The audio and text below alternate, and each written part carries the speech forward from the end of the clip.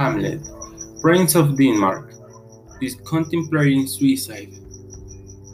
Take my life and end all my anguish and evil around, or go on living and face the terrible difficulties of this unjust life?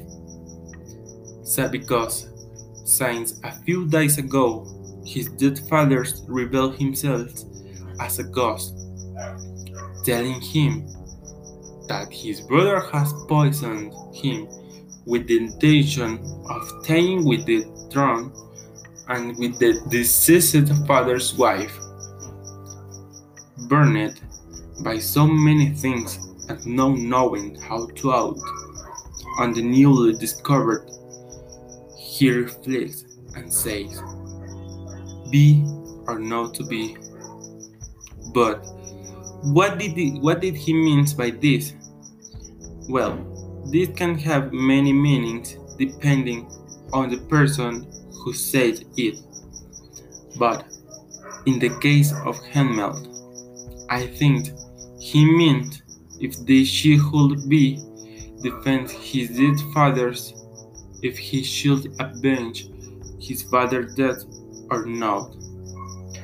This indecision is due the fact of many times we don't know the consequences that our decisions will have, and we reach the point of the questioning what we should do and how we should act, if we should be who we want to be or simply not.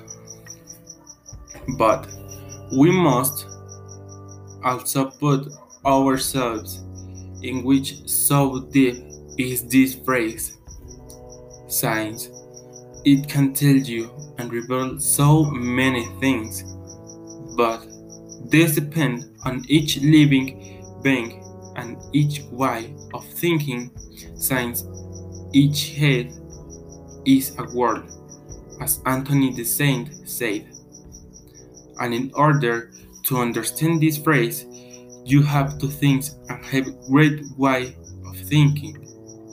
But as I said, each interpretation depends on each person, and each person can give it their own meaning.